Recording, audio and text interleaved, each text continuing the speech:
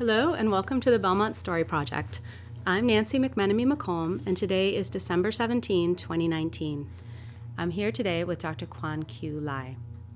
Dr. Lai was born in Penang, Malaysia, and came to the United States as a young woman to go to Wellesley College. After a brief stint in dentistry, she went on to medical school, specializing in infectious diseases. She first volunteered abroad in the aftermath of the South Asian tsunami in 2004. Approximately 10 years later, during the Ebola outbreak in Africa, she did 2 volunteer stints, the first one in Liberia in 2014 and the second one in Sierra Leone in the following year. She is now just a few weeks back from volunteering in Yemen, where there is an ongoing humanitarian crisis caused by the civil war there. Dr. Lai lives in Belmont with her husband, Scott, and together they have 3 children, Tim, Kara, and Charles. Thank you very much for coming in. We really appreciate it. And it's nice to see you again after the Moon Memories interview back in the summer, I think. Yes. All right.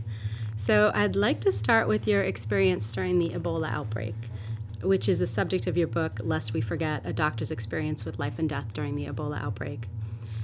Can you say maybe a little bit for the listeners about Ebola? How is it caused and transmitted and so on, and just give people a little bit of a picture of what someone's dealing with an Ebola outbreak. Mm-hmm. Well, Ebola is caused by a virus called the Ebola virus, and it was discovered in 1976. However, only occurs in Africa. So it is a disease that is quite deadly, and but carrying a fatality of between 60 to 90%. Wow. So most often is closer to 90% because there was at that time no cure for Ebola. Scientists believe that the fruit bat carried the virus because Africans tend to go to the forest to kill wildlife, and so they had contact with these fruit bats, and primates do get infection from the viruses, and they then, when they eat the bushmeat, they may potentially come into contact with the infected fluid. Okay. And so that is the basis of how people contract the virus. Right. But there is really no clear-cut shall I say, confirming evidence that is the case. Okay. So we don't entirely know for absolutely exactly. certain But how it's transmitted. they have really isolated the viruses from fruit bat. Okay. So the case that was happening in Liberia, the premise is that the little boy who contracted it got it from playing with the fruit bat. Okay. And just because there's a lot of deforestation, so a lot of the animals move closer to human habitat. Yeah. And that's how we, come into contact. As an infectious disease doctor, Ebola virus seems to me is a far away disease that I will never see. So when it came to become an outbreak in 2014, and it was amazing that I thought it would never contact me, it will never touch my life, right? But it did. So right, but it touched your life by your choice, right? Because you saw what was going on. Yeah. So I was going to ask you, so with that painted picture of up to a 90% mortality rate, I think a lot of people would want to play it safe and stay away from a situation like that. But so what made you decide to go to Africa? It was just like the tsunami. There was just a tug in my heart that I had to go. And so there was this urgency when it happened that more and more people were dying, and you see horrific pictures on the television of people dying in the street and being abandoned on the streets, and nobody would touch them, even including their close relatives, because it was so deadly. Right. It really touched me. Yeah. And I just felt like, somebody had to go there to take care of them. And even though I was just a lone person, but I thought I could be helpful. I could be useful in that situation as an infectious disease doctor. And so that was one of the main reasons why I went there. And also looking at the African national healthcare workers, I felt that they were extremely brave to be in the front line day after day. And it would put me to shame if I stay home sitting on my couch just watching television and not doing anything about it. So that was why that pushed me to really dig into finding an organization that would take me there. If I didn't make that effort, I would probably regret it in my later life that I never make an effort to go there to help out. Okay. And the other thing is, as an infectious disease doctor, as I said, Ebola virus is so rare. It only happens in Africa. I only read it in textbook, and that was just my chance to be able to have the first-hand knowledge of how an Ebola virus could affect so many people. Right, because here in the States, you don't see anything of that, or do you see anything of that level of deadliness, or, Well, of course, HIV, when it first came, yeah. it was quite deadly. It was a death sentence when you had HIV. But nowadays, it's kept under control. It's called a chronic disease. Yeah. And it's not that infectious as compared to Ebola virus. Right. So going to Liberia, can you tell us a little bit about the circumstances that you were working in? Well, we had a simulated scenario down in Alabama when we got trained for 3 days. But it's nothing like that until you got there. And everything, to me, became like a very horrific reality. And I didn't know where I could put my feet on the ground, which place is contaminated, which place is dangerous.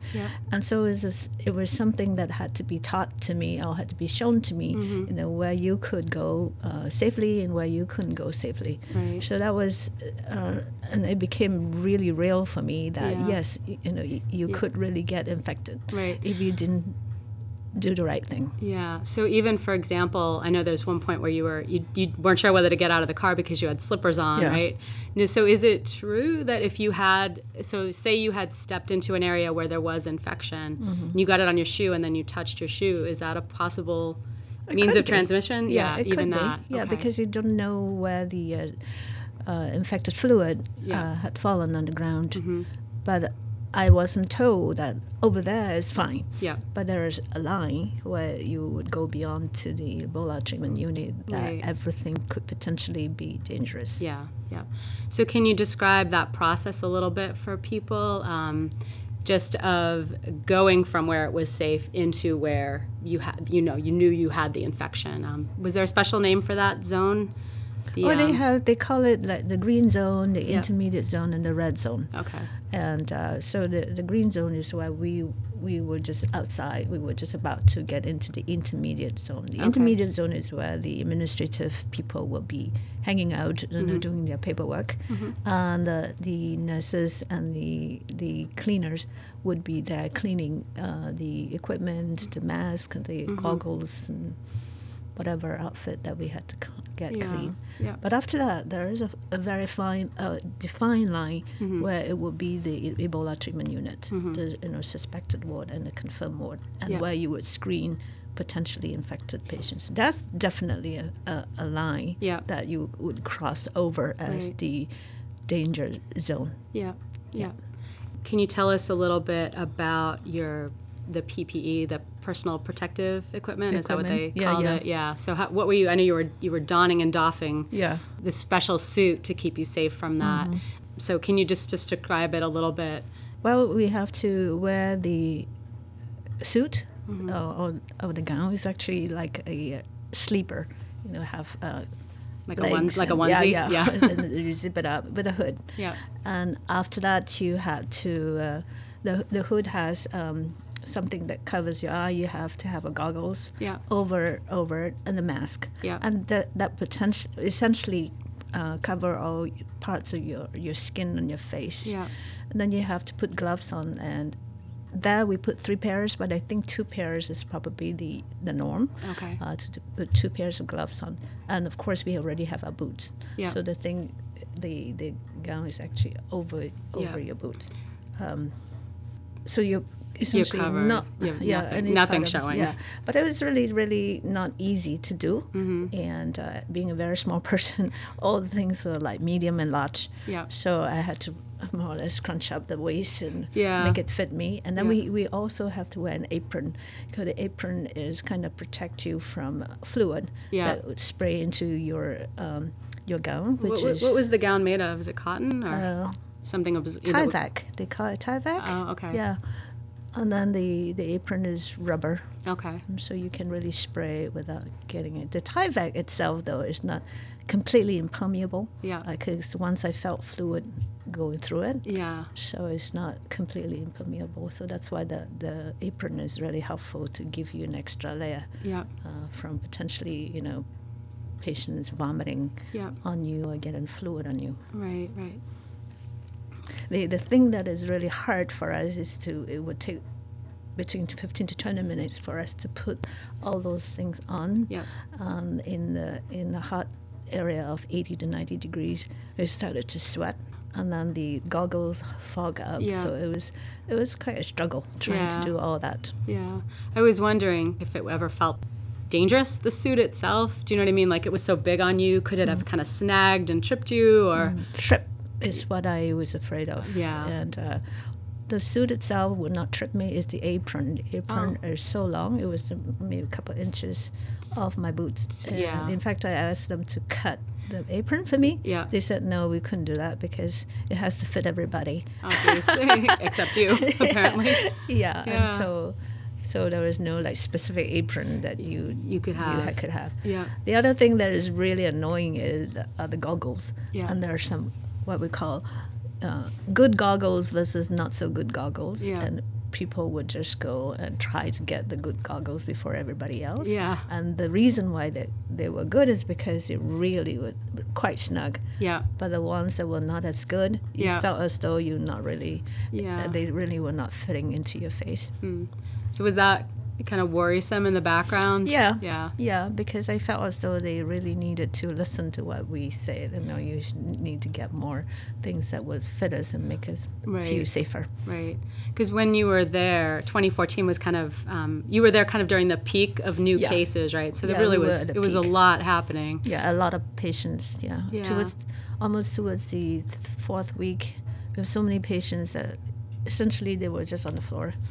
The patients themselves were on the floor. Mattresses Wow. on the floor, and Yeah. we had to round like stepping over a mattress, and that was the tripping Yeah. that you would be afraid of. Yep.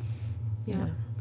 You do a good job of describing kind of the relentlessness of it, that these poor people have very painful symptoms and they're scared and you don't always have the medicine to combat the pain and whatnot. And I was wondering, is there one patient in particular that you remember? Well, I guess when you read the books, I think the children tend to stand up from the book. Yeah. It's just because children in general, when you think about children being sick in the hospital, they really need adults Yeah. around them. They need to be cuddled. They need Yeah. to feel safe. Yeah. So those children who were there Mm-hmm. had nobody like that, no relatives except one person. He had his daddy there. Mm-hmm. So it's really hard for Yeah. me to envision that if my child was there, my child would be alone. Yeah. There was no one else to Right. care for that. So there are many children that I describe in the book. Yeah. And I think the one person that stayed there a long time was Christine. Mm-hmm. And Christine was there by herself, and her brother died. Mm-hmm. And then she had to make sense of that kind of tragedy. I'm Yeah. not sure anybody had explained to her what happened. No, you were sleeping with your brother, and now you're sleeping alone. Mm-hmm.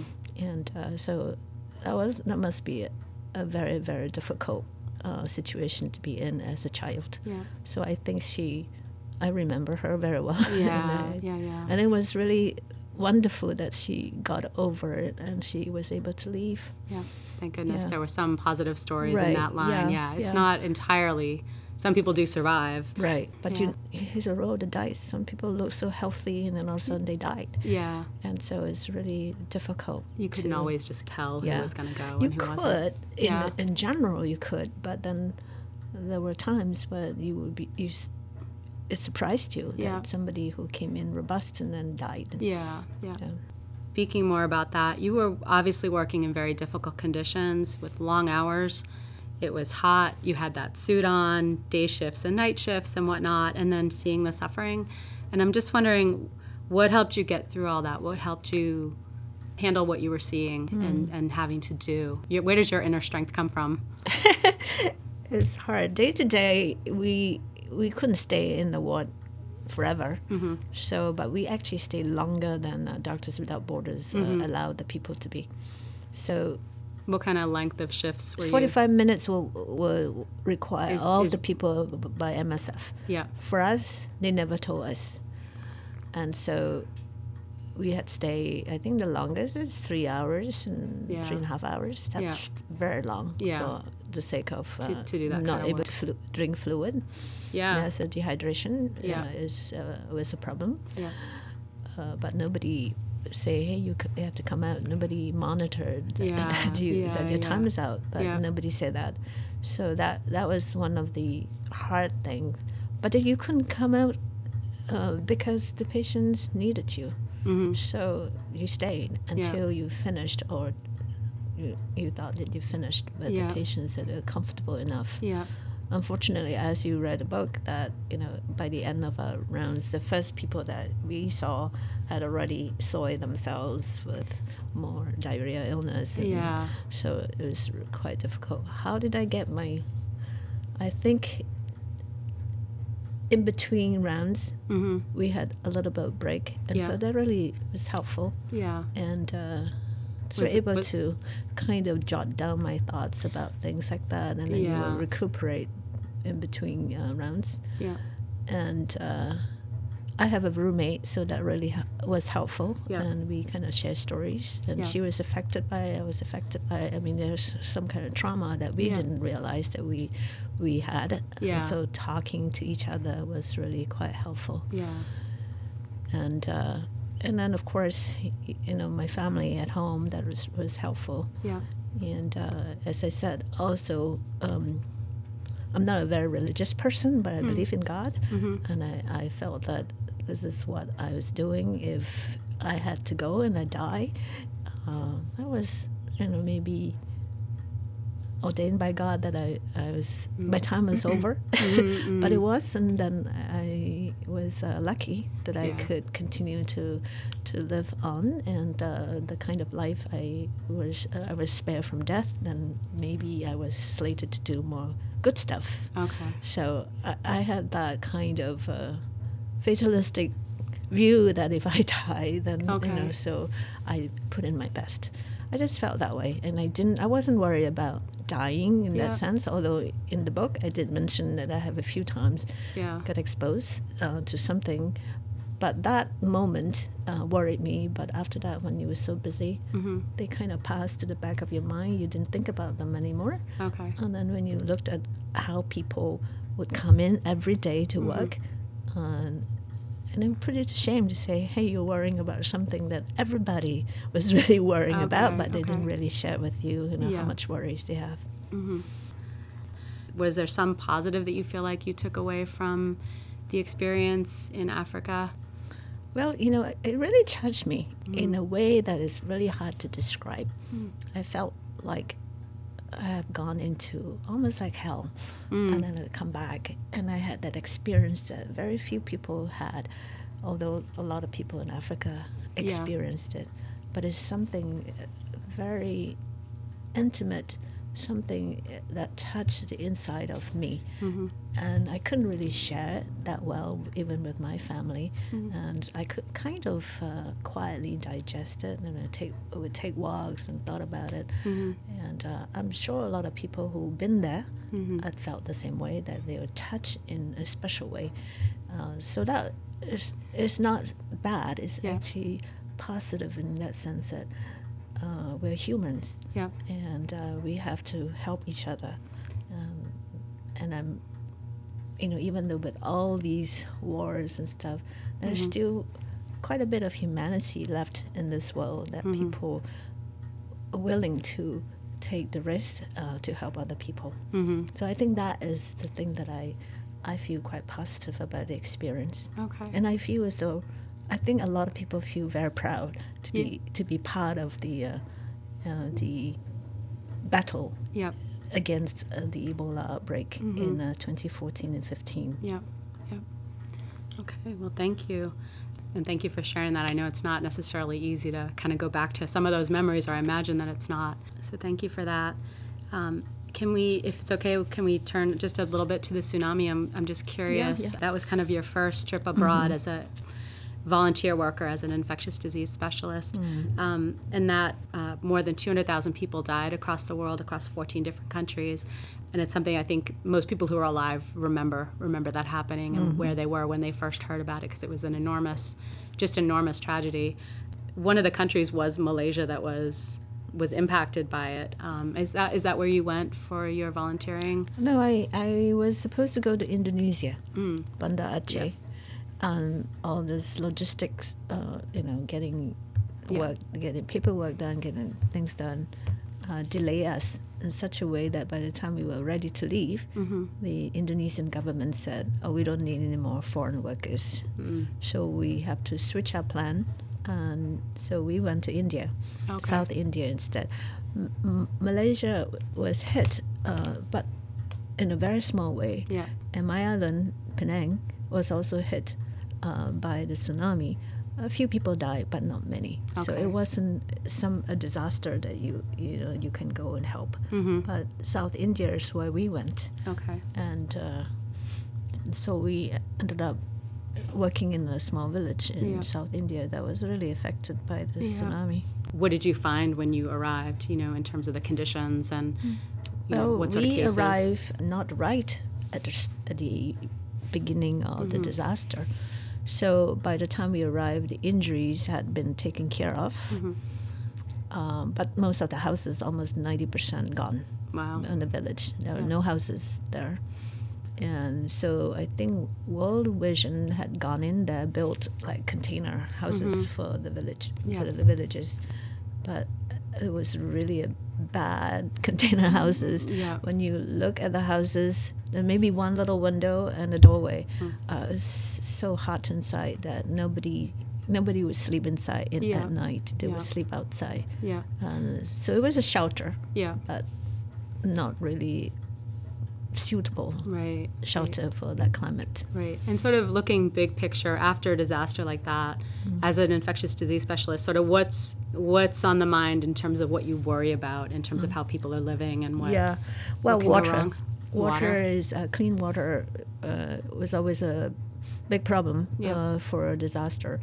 To begin with, they probably had no clean water, or most of the villages no clean water. But then if they had wells, those wells would be potentially contaminated, so they couldn't drink from it.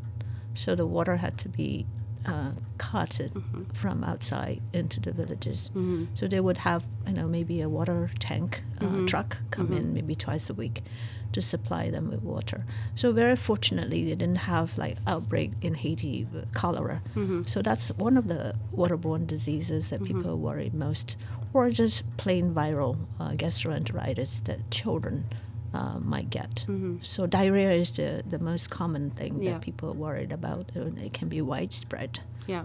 So that's the infectious disease that people will think about. Okay. Next thing may be respiratory viruses or bacteria, not as devastating as diarrhea illness for young children. Yeah.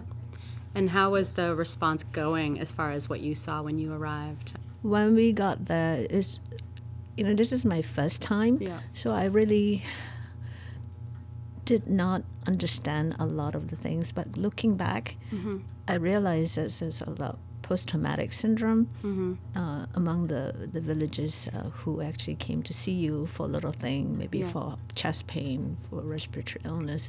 But deep down inside, it's probably PTSD also lurked in the background. And so they will come, with a cold, or maybe they have a cut, or maybe they have chest pain because they're anxious, worried about something. Yeah. But if with all my over 10 years experience now, I realize that there are post-traumatic syndromes that are affecting the people who had gone through a very disastrous event. Right. And is there anything you can do for people at that point in terms of, I would imagine it's an awful lot of people with PTSD, that problem. yes, So well, you treat their objectively treat the symptoms that they will come to kind of, at least you take care of the physical symptoms. But in the long run, the NGO will have to form some kind of mental health program for them. Over the last 10 years, I've seen that they are more they're tuned into mental health program after a disaster. Maybe a few months after a disaster, they would try to set up mental health program for the people, especially in the Rohingya, the refugees that stream from Myanmar to Bangladesh. They have mental health program now for them. Okay. Yeah, so it's a really good thing to have. Yeah. The only thing I find it very difficult is that if you have a mental health program, it's much easier if you have the local mental health people, because they understand the culture, they understand the people. For Westerners to come in, we have a different idea about the culture and how they respond to disaster and trauma. what healthy looks like. Exactly. And then you have to do it through a translator, which is a lot of things get lost in translation. So, and then people feel a little bit reserved when they talk to foreigners. Yeah. And so how long were you actually there on the ground? I was there about 3 weeks. 3 weeks, yeah. Gotcha. I just wanted to ask you, I know you're still kind of digesting the Yemen experience, but what were you seeing that sort of tugged on you to go there? I actually was aware of the war in Yemen that was started 5 years ago. I think it started almost like at the tail end of the Arab Spring, kind of spreading to Yemen. And so I kept an ear on it. And then when they had a cholera outbreak in the north of Yemen, and inevitably they will get cholera just because of it's a waterborne illness. Yeah.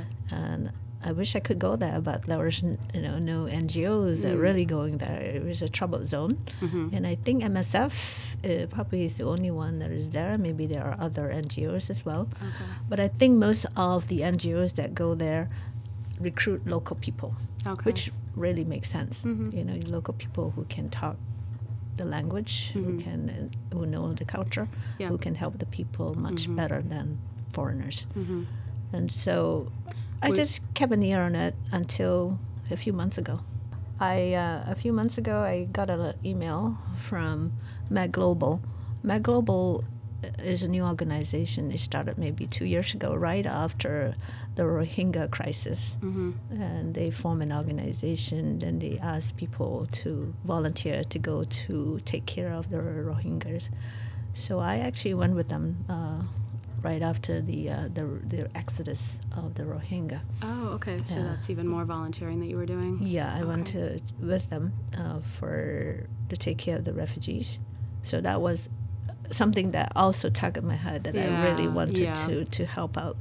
That was an amazing camp. It's the biggest camp in the world. Yeah. It just blew my mind, just look at a camp that you couldn't see the end of it. Yeah. Do you know how many people? They said 750,000 people, almost close to 1 million. Wow. Yeah, but they have more than like a few millions there, because over the maybe 20 years, waves of refugees came over from all the persecution. So they had waves of people coming in at different parts of in the 70s and the 90s. They have settled there. Okay. So this is the new camp that we saw from the latest disaster. Okay. And can I ask, so these are Rohingya refugees from Myanmar, and then where is the camp? In Cox's Bazar. Which is the country in Bangladesh. Bangladesh, okay. Yeah. And so I'm actually in awe of the government taking care of so many refugees in a country that is already poor. Yeah. To have to house over 1 million refugees in a territory that is amazing. Yeah. So I went with them. Yeah. It was completely volunteer. So we actually pay for all our expenses, and because it's such a new organization. Yeah.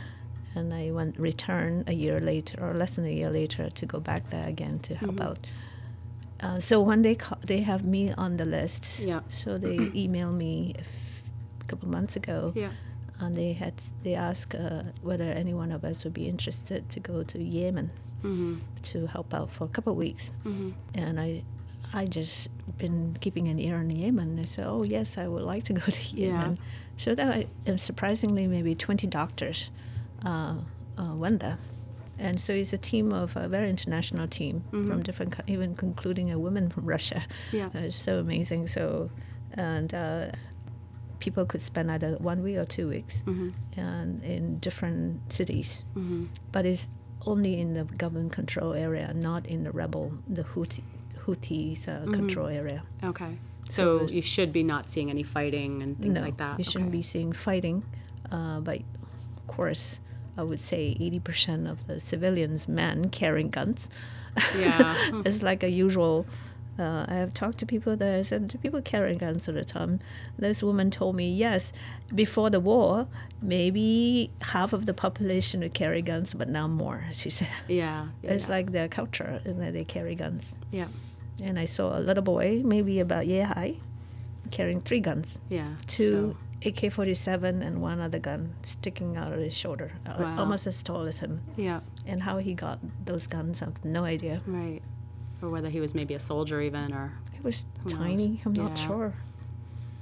it's sad to see. Yeah. Yeah. So we were there. Even then, we were told it was not a safe area. Sure. So we were escorted by the military soldiers, front and back. So you sort of had a residence that you were staying in, We and stayed in then a hotel. the camp. Okay, so you stayed in a hotel. And then we would be in like a little convoy to the Yeah. hospital. Yeah. Soldiers in front, soldiers in the back. Yeah. It kind of very strange. And then we got to the hospital. The Yeah. soldiers would be close by Yeah. to make sure, because we are foreigners, we Yeah. kind of stand out. So Yeah. they want to make sure that we are safe. Was that scary? It wasn't that scary for me. Yeah. In Libya, I was alone. No soldier. You were in Libya as well? Yeah, Oh, right, during the that's war, right. but I Yeah. was never escorted No. by Wow. any soldier. So I was all by myself with the driver. And Wow. but so this is That sounds hairy. very different. Okay. To have soldiers. We couldn't move without soldiers. Yeah. Yeah. Yeah. So in a way, you felt protected by that as I'm not well sure as you whether- could? No? I'm not sure. If you think about it, if you are so prominent and public, whether people could target you more Yeah. easily. Yeah. But in a way, if you're foreigners, you stand out already. So Gotcha. I don't know. Yeah. But So it's we kind of did- dangerous. We but- did move from one city to another, 5.5 hours away. When we moved from Sayun to Marib, and Marib is about 75 miles from Sana'a, which is the capital that was captured by the rebels. And so that is always fighting there. Yeah. So we were 75 miles from it. And just before we were moving there, there was a missile attack on the military base in Marib, where we were going. Yeah. So they told us you couldn't go. It's too dangerous for you to go there. And I think 5 soldiers were killed. And they were targeting the Minister of Defense.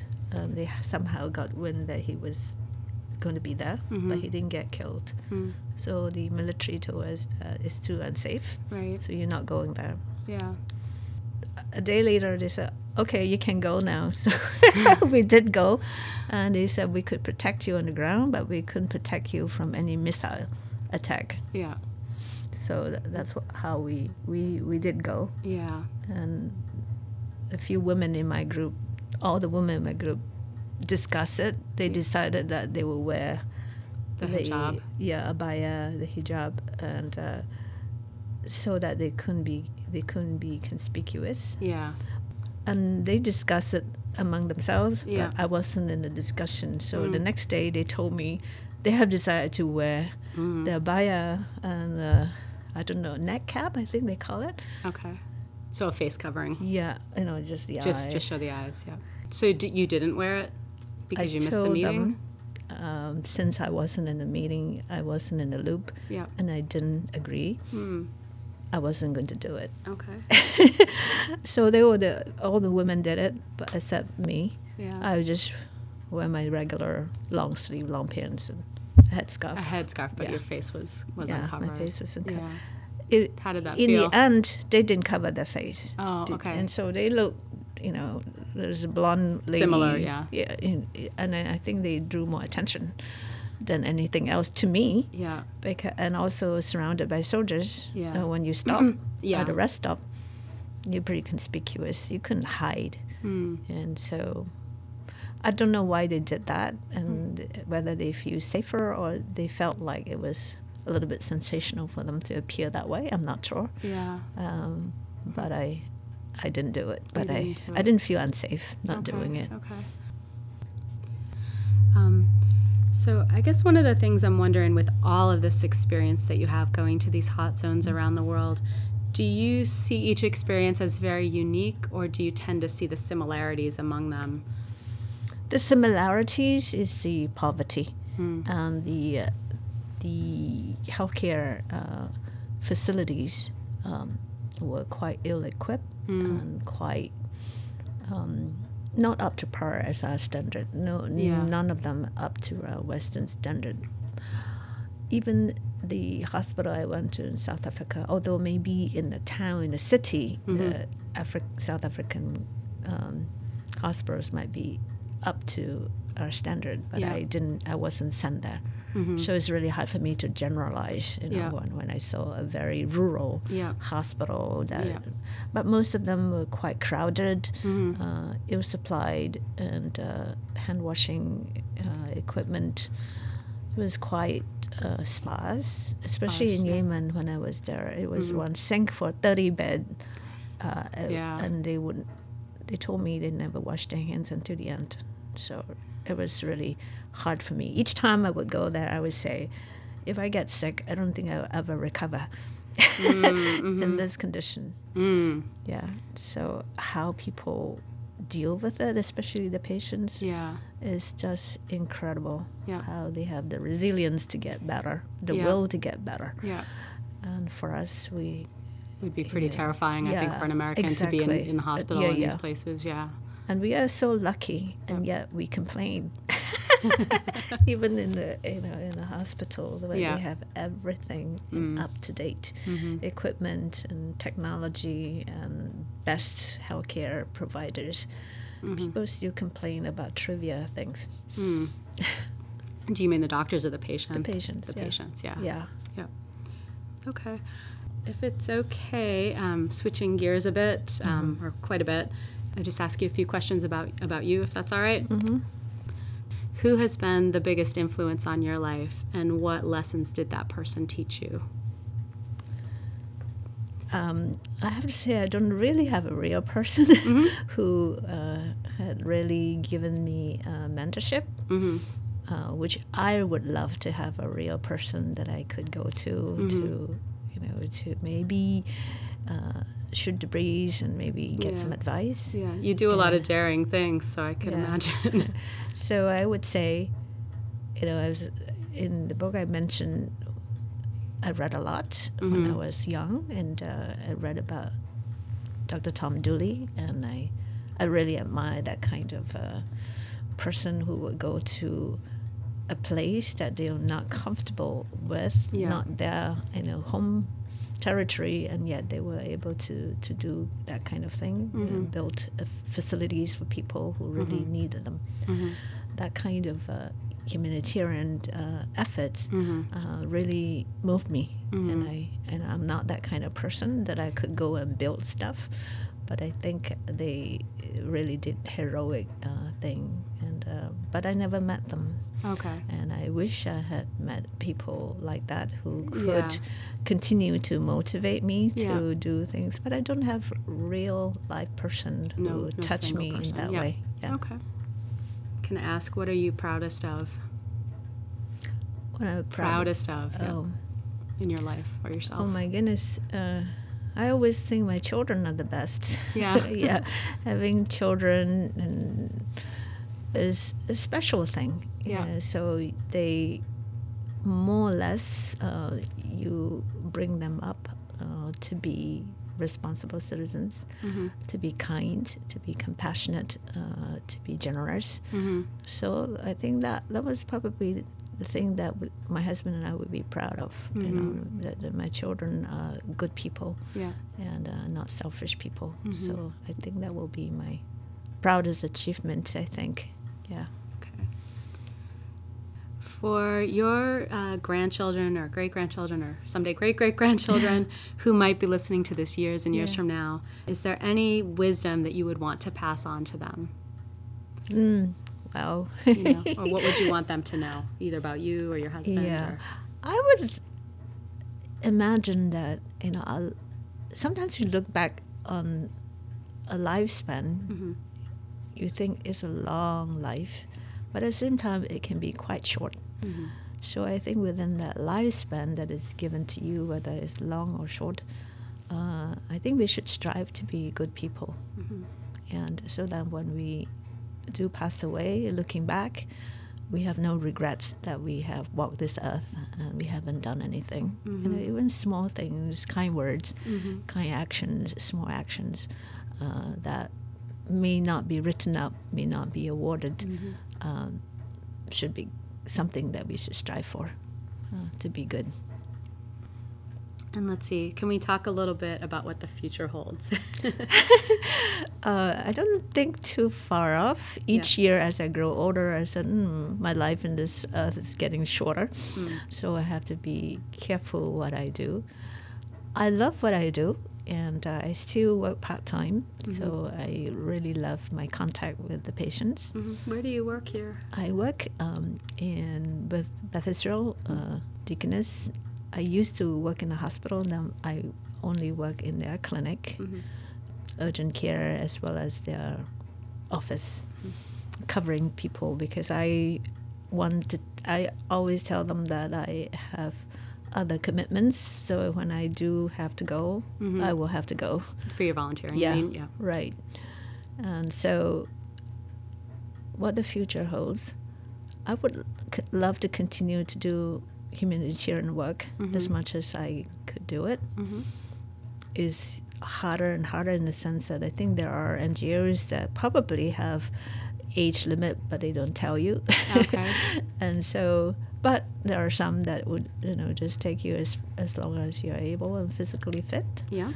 And so I would continue to do that if there are opportunities for me to do it. And because I find those kind of missions very touching, and they spur me on, you know, to live on, to help other people. Okay, that's great. Yeah. And I know you have a book coming out in June, right? About your They some keep of the on older... moving the date. They keep moving the date. Okay, that happens. But then what will that book be about? What's the subject? It's there? about Africa.